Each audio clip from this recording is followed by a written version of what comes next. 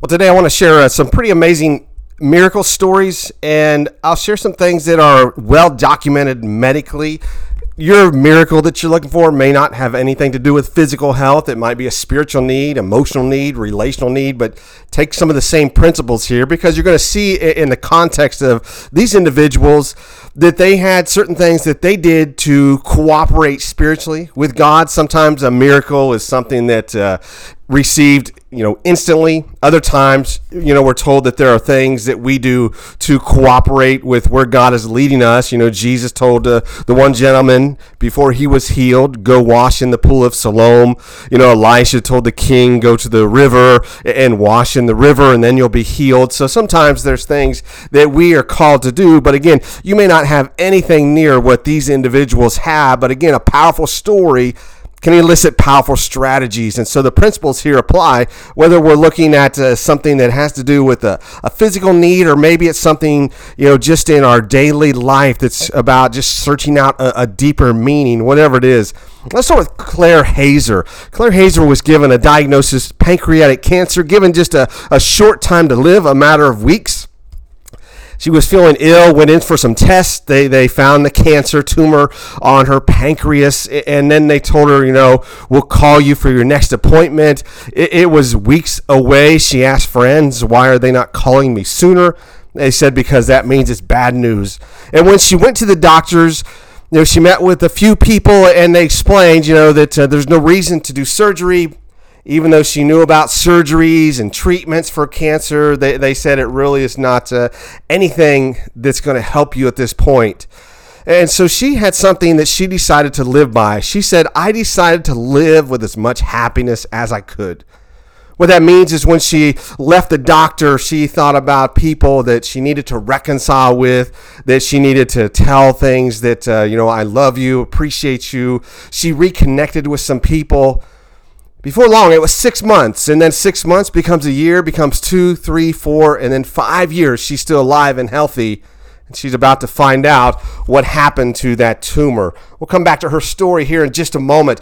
Soren Kierkegaard, the philosopher in the 1800s, said there are two ways to be fooled. One is to believe what isn't true.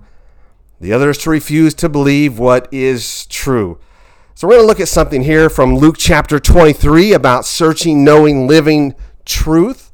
Luke 23, this is Jesus before Pilate. The crowd says in verse 5, he stirs up the people all over Judea by his teaching.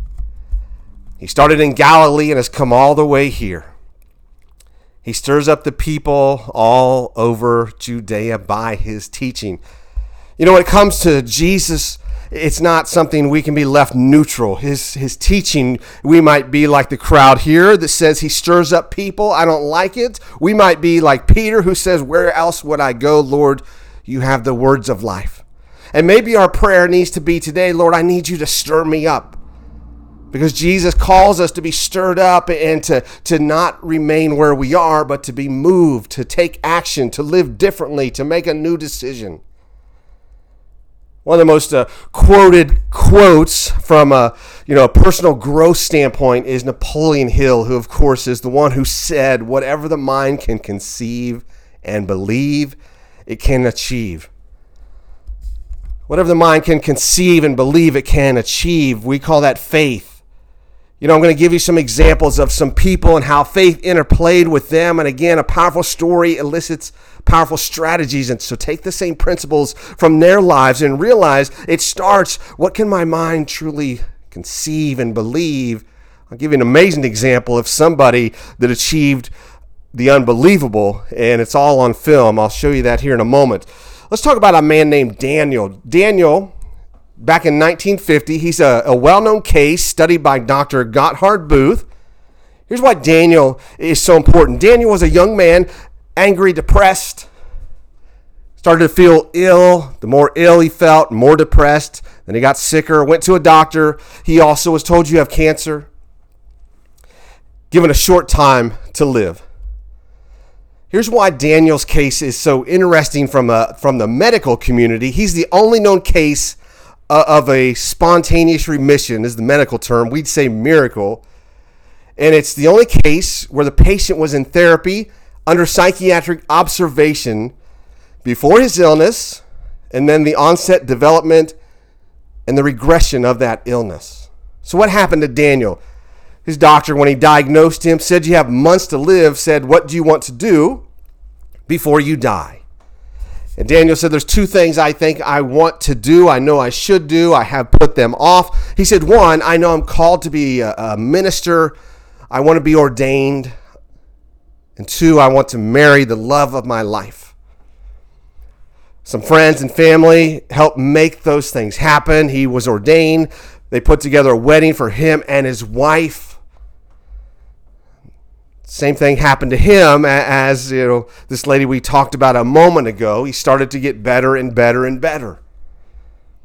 And the better he felt, the less depressed. The better he felt, even less depressed. Why did he start to change?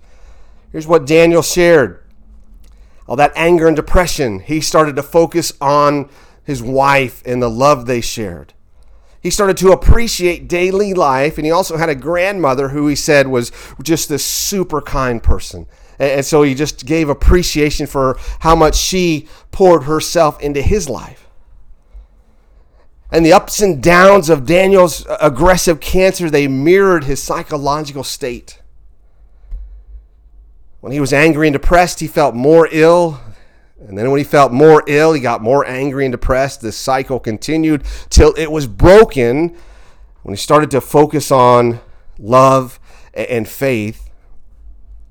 And then one day he was feeling so good, went back to the doctor, his cancer was gone. As I shared before, state is 80% of it. Love is a state, anger's a state. Passion's a state, humor's a state, so is grief, depression. Resentment's a state. Faith is a state. Fear is a state. And you and I can change that state we are in by saying, with our language that we use, both verbally and internally. Do we speak words of faith, or do we speak negativity and criticism? Do we think about things that our mind can conceive to say this is what's possible? Or do we say, I just focus on what I've lost? How do we stand and use our physical body? Do we have energy and strength and appreciation for daily life? Abraham Maslow said in any moment, we have two options. One, step forward in growth, or step back into safety. Growth, he said, must be chosen over and over again. And fear must be overcome again and again. When fear rises up, that we stand up and begin to confess words of faith. That Jesus' words stir us to live different, have a new standard, and to walk in that. Let's go back to Claire Hazer. She didn't want to go back to the doctors for checkups. She said it was just a terrible experience to be told by these doctors this. She didn't want to go back to that facility. And so again, 6 months, became a year, became 2. She felt fine. Then it was 3 and 4 and 5. 5 years later, she's feeling great. She has some abdominal pain, goes to a different doctor. They run, CT scans, x-rays. They say she has a simple pain that they can treat. She says, "What about the cancer, the tumor on my pancreas?" They said, "Your pancreas is 100% healthy." They send all this back to her original doctor. She goes back to them. They review her case from 5 years before. They have the CT scans, the x-rays. They say, "There's the tumor. And now here are the new scans, and there's no tumor." And she said, "It's a miracle." And guess what the doctor said? They said, quote, "My experience," quote, "did not have any medical value." And then the doctors left the room. They refused to speak to her. So what does she do today? She speaks to people also looking for, what they can do in their life if they face some terrible diagnosis, and how they can also find, whether it's healing through a miracle or healing through life changes. Because here's some things she said that she changed. She wanted to tell the doctors, here are things that I changed, but they didn't want to hear. We don't want to hear about the miracle, they said. So here's what she said she changed. One, her diet. She got rid of sugar. Sugar is the fuel of cancer. She, secondly, changed her lifestyle. She began to appreciate what is beautiful. Tell friends and family that she cared. And then, as she said, she went through deep emotional and spiritual changes, specifically daily practicing gratitude and doing the hard work of forgiving. And all that faith and all that positive change. One day she found herself completely a walking miracle. What the mind can conceive and believe, it can't achieve. Charles Spurgeon back in the 1800s said, "Cheer up, Christian. Things are not left to chance. No blind fate rules the world. God has purposes, and those plans are wise. Can never be dislocated." Let me give you an example. You can look this up and see the video, but his name is Bob Beamon, B-A-M-O-N, the American long jumper, 1968 Olympic Games, Mexico City, called the Leap of the Century. Here's what this man did. Now for us here this morning, you can see this man, he did the leap of the century. How far did he jump? 29 feet, 2.5 inches. That is the distance across the sanctuary. It's impossible. 29 feet, 2.5 inches is how far he jumped. Here's what's amazing. That record stood from 1968 until 1991. Another jumper broke that world record by a fraction of an inch. Because somebody saw what Bob Beamon saw when he said, "I'm going to break the world record." He broke it by 2 feet. Because his mind could conceive it, believe it. He achieved it. You know, Tony Robbins, a great step for any positive change, he says the quality of your question determines the quality of your answer. The quality of your question determines the quality of your answer. You know, and many people, their daily thoughts are simply, why does this always happen to me? Or why does this never work out? You know, an example is if somebody says, you know, why can't I lose weight? When you ask a question, your mind's going to answer. If you say, why can't I lose weight? Your mind's going to say, because you're lazy. You need a better question. What if you said, how can I lose weight and enjoy the process? When somebody says, why does this always happen to me? A better question is, how can I produce an amazing result? How can I use this to grow? What is God trying to teach me so I can be a giver? There's a great example. If you think about somebody that had, you know, say rats in their garage. And if they, you know, cleaned the rats out of the garage and they were back the next day and cleaned the rats out again, they're back the next day. You know, it's not the rats that are the problem. It's something in the garage attracting them. So you go into the garage and you see there's garbage. So you got to clean out the garbage.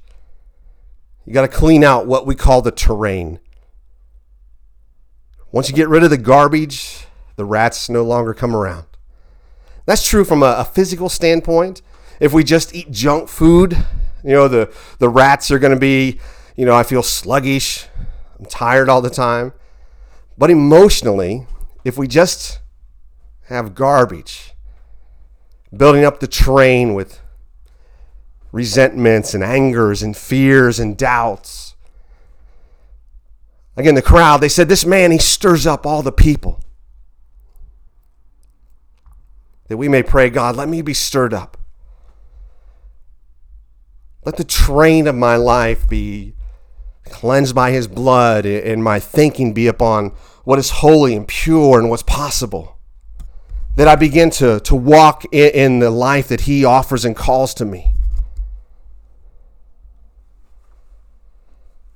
Let me read Psalm 24:10, which says it like this: Who is this King of glory?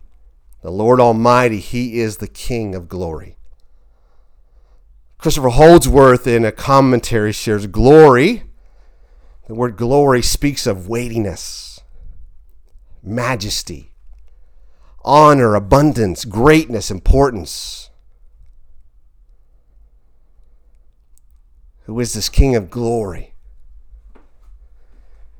We talk about Jesus and know and experience Him, that there's a weightiness to our faith. We recognize His majesty, abundance, greatness. That our faith is not a compartmentalized moment. That our faith is not a flippant thing. But that we say, you know what? His glory. That's what compels me. You know, Sherm Nichols shares about being in India, ministering there. He went to a communion service. And as he was preaching, there was an interpreter. And then he said they were ending the service with communion, and the interpreter was speaking the native language, and he said, I didn't know what he was saying, but suddenly about half the people stood up, and half of the people remained in their seats. So he asked the translator, he said, what's happening? The translator said this: these are the ones who are going to participate today. The rest remain seated because they don't feel worthy. They were all believers. But some who knew how they had lived that week said, you know what, the weightiness of His glory and where I've been living, I need to do some examination about my life, my choices. This man stirs up the people. May His word stir us as well. If you're feeling out of shape spiritually, I'll give you a final verse as we close here. 1 Corinthians chapter 16, verse 13. As you've heard me say, you know, when we read out of the book of Corinth, you have to remember that city was very sinful. Some of the new believers in Christ were compromising their faith, living in sin. And so Paul's writing to them that they might recognize the glory of Christ. And this is how he ends the book of Corinth. There's a few verses of greetings after, but he ends the book of Corinth. 1 Corinthians chapter 16, verse 13. Here's what he says to all of us. If it applies to the church in Corinth and can change their life, imagine how much it can change our life. Because our circumstances are not what they are facing. They were living in a culture that was so filled with sin. The word Corinth was another word used for sin. So Paul says this, verse 13, 4 things to do. He says, watch, stand fast in the faith, be brave, and be strong. Watch, stand fast in the faith, be brave, be strong. John Chrysostom, 400 AD, commentated on this verse. Here's what he shared. The word watch. He says, too many people in Corinth were asleep. Perhaps our prayer is, God, wake me up out of my slumber. Second, stand fast in the faith. In Corinth, they were tossed about by all sorts of false religious beliefs. May our stirring be focus on the truth. Be brave. Some translations have act like a man. But as John Chrysostom shares, they played the coward too often. And we stand up in faith and say, wherever He leads, there I shall follow. And be strong. Too many were weak. We might pray this day and say, Lord, stir me up. Wake me up. Help me to stand fast and strong in my faith, to be brave. Hold on to that truth. Lita Worthington, who went through her own health crisis, shared this: I would go through this challenge all over again because it was during this trial in my life that God grabbed my attention. When we start to say the weightiness of his glory stirs me to live a whole different life. John Gaston shares it like this as we close. A few years ago, my wife and I got to go to Niagara Falls for a vacation. I'd always heard it was a beautiful sight, but in the back of my mind, I kept thinking, it's a waterfall. What's the big deal? When we got there, I was in awe. What I saw just took my breath away. No picture, no video, no words can describe the beauty. If you haven't been there, I can't explain it. It was just awe-inspiring. But I noticed something odd. I noticed that the workers at the visitor center and the restaurants and other buildings, they didn't seem overwhelmed. They weren't awestruck by the falls. They were not affected as we were. They had become so familiar with the falls, it had become common to them. It had lost its attraction. It had lost its sense of wonder. That is a spiritual danger as well. May we never become that way toward God. May Jesus never become so familiar that he fails to inspire awe in us. Are you out of shape spiritually? Watch. Stand fast in the faith. Be brave. Be strong. Allow Jesus to stir up inside that calling to live the life that is truly life.